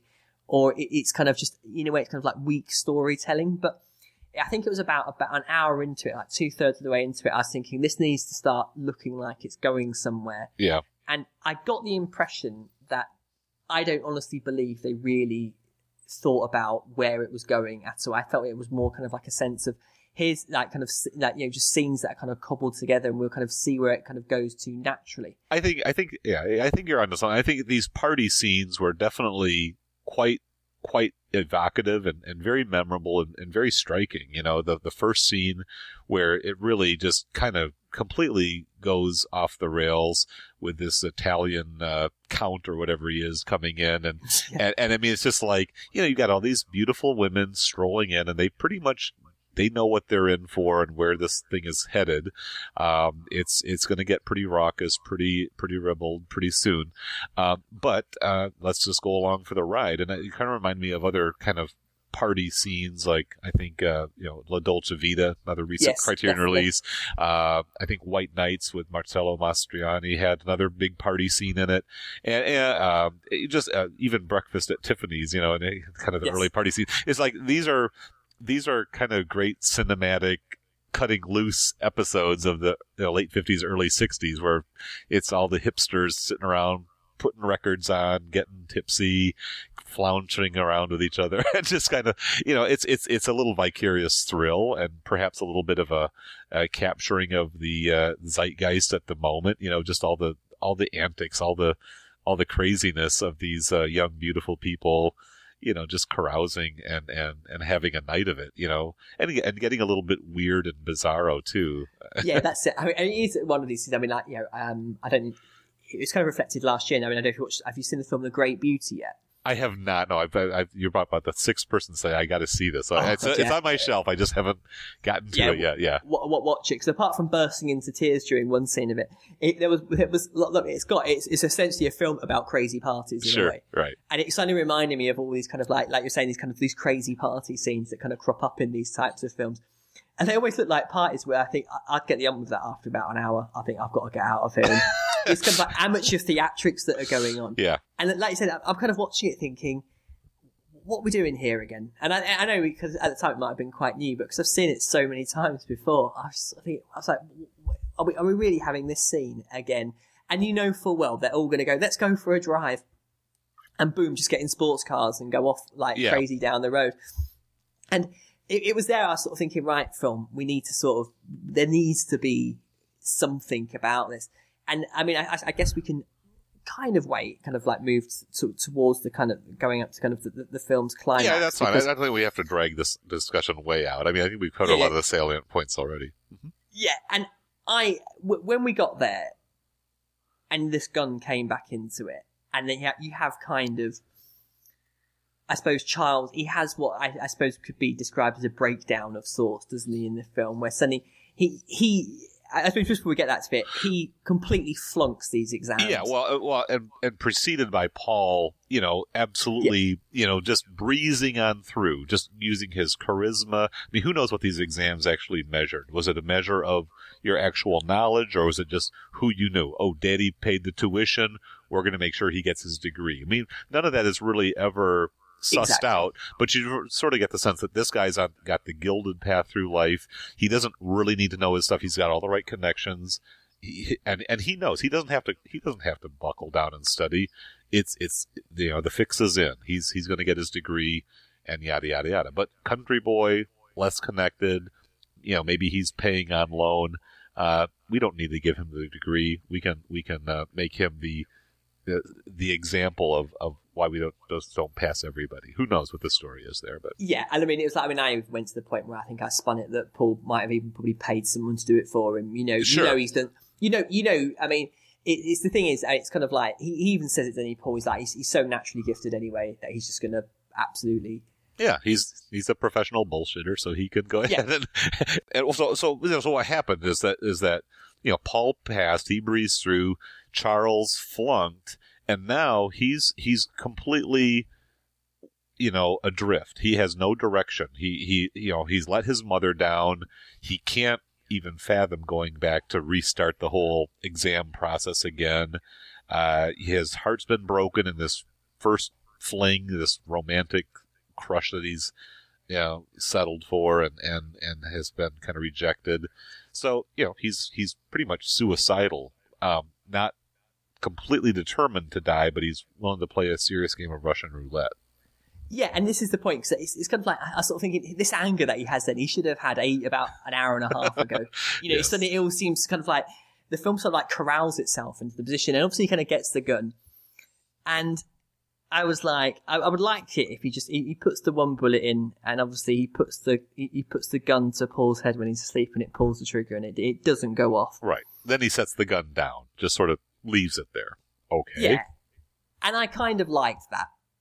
And I thought I can live with that as being kind of a very dramatic moment. Right, because here he's exerting some of that pent up aggression towards his enemy. You know, it's his cousin, yes, but it is without a doubt his adversary. It's his nemesis, and he said Paul just whatever he wants, he doesn't get, and Paul just takes it off him easy as. And you know, and we know from Paul, this passing this down, it doesn't mean anything to him. He's just going to carry on having these parties, carrying on enjoying himself, having his flings, paying for abortions, and there's that kind of pretension I think about Charles, where he's going to try and be a slightly better person, perhaps, right. And because he wants this, and it means a lot more to him.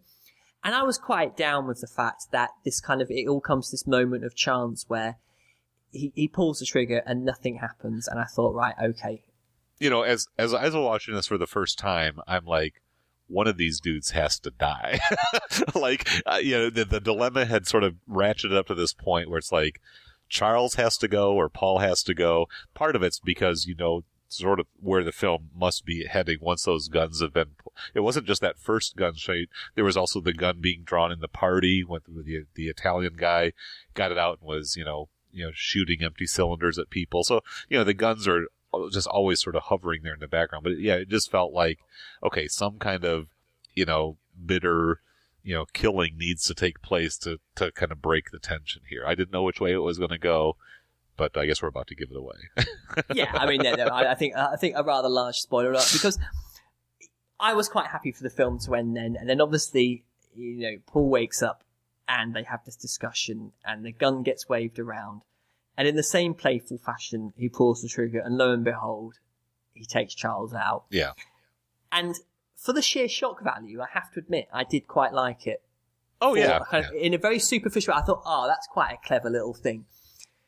And then I went away and I suddenly thought, no, that's actually really rubbish. Yeah. It completely cast a kind of... It made me not like this film to a degree where I suddenly thought that it was one of those films. It's like a lot of horror films are about... 2/3 of the films are about kind of setting up these situations, and then the last bit is just kind of like... It just falls into kind of generic, and you suddenly think, oh, the good work that has been done kind of goes away, and you forget that goes kind of early scares and the early kind of tension building, and you're suddenly a little bit deflated. Yeah. And with this, I was suddenly aware of the fact that I'd watched this film that doesn't really go that far anyway. It is very much a kind of a series of kind of situations that repeat themselves over and over again. And then it felt like it was a bit of a cheap ending in a way. Yeah, it's like, we got to wrap this mess up somehow, so let's just kind of, do this, do that, pull the plug, goodbye, and get him out there. The ending is striking. It has a little bit of that smack in the forehead type of impact. But, at the same time, I mean, the shot is fired. Charles has this nice kind of staggering blop to the floor death. And Paul just wanders around, never says a word, never tries to help. He's just mute silent the whole time. And that's it. And it's like, I mean, it became so artificial and so theatrical at that point that it's like, we're completely in the realm of head trip, intellectual, fantasy, not really anything based on how people would really react in a situation like that. I mean, I don't care how morally depraved or manipulative or cold or cynical you imagine Paul to be, but he's just shot his cousin completely by accident. He just stands there and, wanders around philosophically while the music swells and the credits, the fade to black, and that's the end. It's like, come on. You could have done a little bit better than that, Yeah, and the death itself, and I don't know, one of the reasons why I think I found the death so abysmal was the fact that I've been watching Band of Brothers in the Pacific recently. And when people get shot, you bang, you're down. Yeah, I mean, they react. I mean, they have at least a few seconds of life, like, oh my God, you just shot me, They're swearing, they're yelling, they're crying, they're praying, they're pleading, whatever it is. But they don't just stand there like statues and then elegantly tumble to the floor. Yeah, and it's like, I mean, like you said, I mean, you would have thought there would at least be some recognition of the fact of what he's done. There'd be like some kind of like, oh my God. Yeah. And it's like I said, it kind of goes into this kind of pseudo intellectual nonsense, and it reminded me of the things I hate about Godard films. Yeah, because it's the type of thing that would happen in one of his films. Oh yeah, well, not only do they get shot, but it's completely red, watercolor paint or whatever. It's ridiculous, the effects and the cheapness of killings in those films. I probably like Godard's films a little bit more than you, but it's much more on an aesthetic level, or just cheering on his audacity at the kind of thrusting these films in our face like that. But in terms of actually caring about the characters, no. I mean, I was half expecting a kid to turn up and call him a fascist or a communist. It was that type of thing to me, and I was just like, and I just sat there thinking, oh, come on. And then it was like, I mean, it's why I feel a bit conflicted about this film, because I was trying to think about, in light of the ending, and it was something about, under what circumstances would I watch it again? And I was thinking, perhaps if I was going to kind of do like a retrospective on the New Wave, or if I was just feeling like particularly mean, I might watch it again.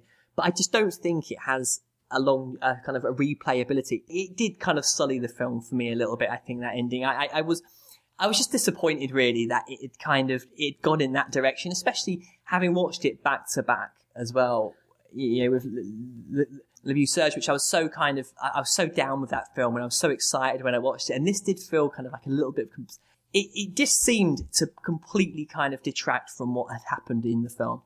Yeah, I think Le Beau Serge seems more like a truly kind of heartfelt, lived out film.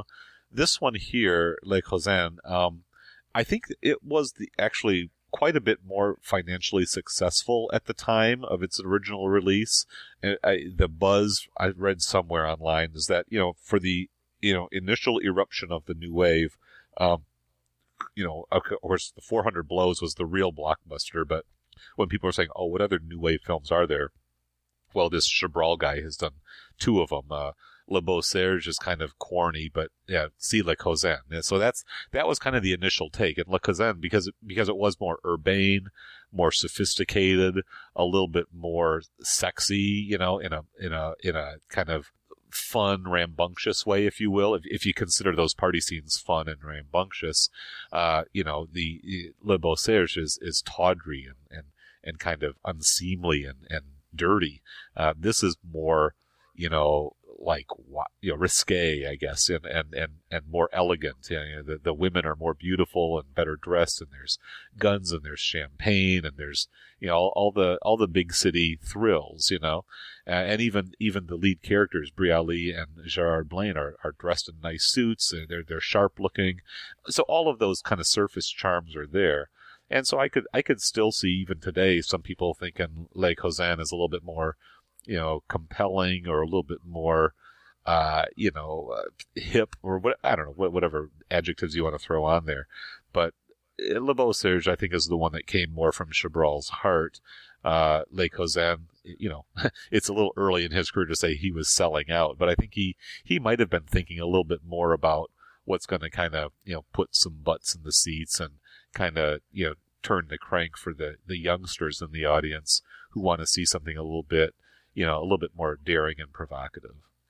I think it's playing to the audience more. Yeah. I think that's perhaps the way I think it kind of, it knows its audience, it knows who's going to watch it. And I think that, might be the reasons why it's a bit more popular, but it's, for me, it's a bit of an odd, it's just a strange film where I kind of like, I didn't enjoy it that much. I kind of thought I thought I wanted to enjoy the scheming side of it a little bit more, and the kind of I suppose I wanted to kind of be down with the nastiness a little bit more. But after a while, I was just sort of thinking, I'm not quite sure where this is going. And yeah, it's certainly, it's a very bold film. Let's not kind of, beat around the bush. You don't really, very seldom do filmmakers set out to have characters who, there's not really much to kind of grasp to, or kind of attach yourself emotionally to either of these people. And it has that kind of, even the ending made me laugh a little. The actual final shot of the film is the record coming off.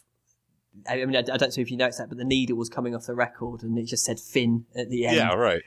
And it was just kind of like, I sort of thought, this film isn't made for me in this decade. It was made for people my age in the 50s, or probably even a lot younger than that. And I guess the word is context, isn't it, that you have to use, really. Yeah, and I think, again, if you look at it in the films of the era, 1959, it's kind of a, it's definitely a trendsetter, an icebreaker, and a very, to me, I'll say a very worthy addition to the Criterion Collection / Masters of Cinema, because Chabrol is like he became this journeyman type of director. Even just his physical appearance and his personality didn't seem quite as charismatic as Godard. The fearless, brazen intellectual provocateur, and Francois Truffaut, who's very, very likable, very warm-hearted, exuberant guy, and just in his persona. Chabrol's a little bit of a nerd and kind of a little bit of a, just kind of a, I don't know, just didn't have that same kind of ability to woo the viewer as a personality. So he had to take a different path in his cinematic career.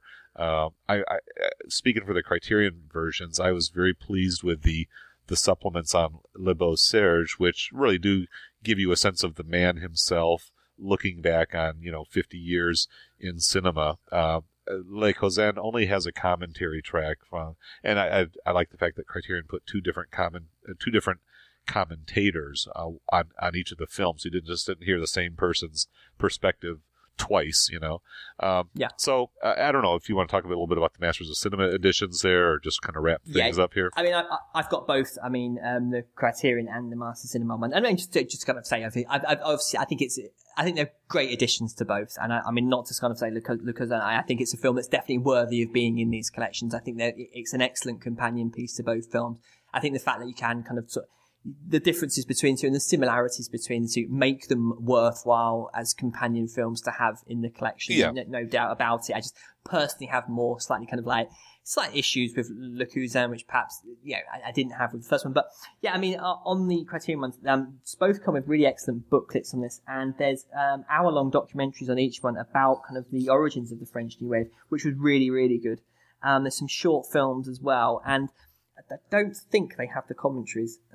No, the commentaries are lacking on Masters of Cinema, but those other supplements on the Masters of Cinema definitely looked intriguing to me. I would like to have seen more of Chabrol's short work, and I kind of wish Criterion had kind of, ponied up whatever it took to get a little bit more of his, later short works on there. Because, like I said, I think to watch one of these films without watching the other almost doesn't make sense. They are so interlinked. I mean, they premiered in Paris about a month apart from each other, and just the interactions of the cast members of both films that overlap from one to the other, and just the role that they played. I mean, they both predated the 400 Blows, and that in alone says, these are real landmark films, and I'm glad that Criterion finally got around to getting him in the mix. Yeah, definitely. I mean, like you said, it's interesting to see the roles reversed in from an acting point of view, just seeing two people play such different people in, not so much different people, but different characters like that. And, I think they would have been perhaps better off being released as kind of like a double bill. I don't know, like as opposed to individual releases. I think they're that entwined, and I think they're that important to see together. I don't know whether it might have been kind of worth having them kind of in one box set, as it were, as opposed to separate releases, just to kind of reinforce the point of the similarities between the two and the importance of them. And from a film history point of view, like I said, people, when they talk about the French New Wave, it begins with Breathless and the 400 Blows, and Chabrol he's not up there in terms of fame and stature as the other ones, and certainly, like I said, I mean, it's a great jumping off point. I'm not quite sure how easy it is to get hold of so many of his films. I haven't looked into it, to be honest with you, but I certainly would like to, and kind of check out some of those later ones. But it surprises me that there's not more of him in the Criterion collection, to be brutally honest with you. He seems like the director who's kind of made for it. I would have to think that they've got to be scoping out some other editions, for future release, because he's definitely one of these major, French world cinema guys who is underrepresented. It wasn't until a couple of years ago that these films even made their Criterion debut. And so, I think that's a new direction worth exploring. Even if they're, just kind of Hitchcockian thrillers, from a French perspective, to me, that sounds very Criterion / Masters of Cinema worthy. I mean, we'll definitely, all the Melville films definitely fit in that mode, and why not? Let's take a look at Chabrol's, version of all that. Yeah, you've got Henri Clouzot as well. I mean, he's kind of a fixture, isn't he? I mean, he's like kind of the French. I mean, he's often called the French Hitchcock, isn't he? Right.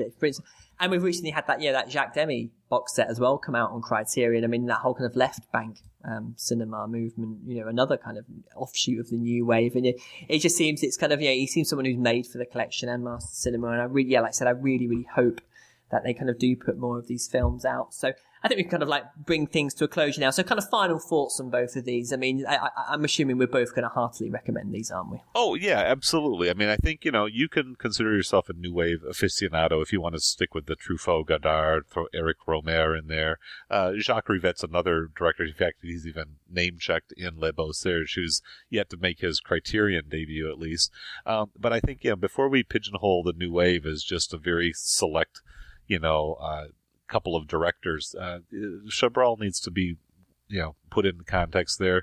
These are films that I think, they stand out. I guess my take would be you've got to have a certain taste for, black and white and French cinema, of the era. It probably helps to know some of your late 50s films to recognize just how, innovative or groundbreaking they were, because they're not going to jump out and grab you, like I said, the same way that Breathless or the 400 Blows are going to, or some of the later, 60s films where we got into the pop art colors or some of the more experimental type of stuff. These are still fairly conventional narratives as far as all that's concerned. But, if you're into the history of cinema and the way that old conventions were kind of shaken loose and new territory was opened up, these are a couple of landmarks definitely worthy of your attention. Yeah, I completely agree with everything you said. I mean, it's like, I would say to someone, go and watch Arthur Penn's Bonnie and Clyde and look at how that film's made, and then go and watch these films, and you'll see, the origins of how those films are edited and how those films are shot and how they influenced cinema. And I think that's, I'm going to go back to the beginning of the episode where when you talk about these various film movements and how what they've done is echoed through film. It's an evolutionary process, cinema, and I think these films certainly kind of show how we got today and the things that we appreciate about cinema today. Certainly a lot of it is born from these. So, just a quick word on both the transfers, but I've got the Criterion DVDs of these. I don't have the Blu-rays. I've got the Blu-rays of the Master Cinema range, and these were really brilliant transfers as well, I noticed, especially Les Beaux-Serges. I had it projected up on the big screen, and it looked fantastic, and I think the Criterion ones as well, I noticed they got really good reviews on Blu-ray.com as well for the picture and the sound quality. So definitely really good restorations that have been done there. And obviously I think I would have to recommend picking them up on Blu-ray as opposed to DVD. But certainly I think these films look and sound brilliant, particularly brilliant. So David, thank you very much for coming on board today. Where can we find more of you on the internet? Well, I guess just find me at CriterionCast.com. I do the Eclipse Viewer podcast. I do reviews there. My blog, Criterion Reflections, is out there, and I also am active on Instagram, David L. Blakesley, and on Twitter at Criterion Refs and Eclipse Viewer. So, yeah, I can be found. Okay, cool. You can find more Master Cinema Cast at moccast.blogspot.com. You can find us on the Criterion Cast webpage as well. You can find more of me at 24framescast.blogspot.com, and you can follow me on Twitter at 24framescast. I've got Google Plus and all that kind of stuff. You can find me. Find out where to find me on my blog. But David, many thanks for coming aboard tonight. It's been a brilliant episode. Thank you very much, Tom. I really enjoyed it. I look forward to doing it again with you sometime. Brilliant stuff. And thank you all for listening, and we will be back with another episode soon. Goodbye.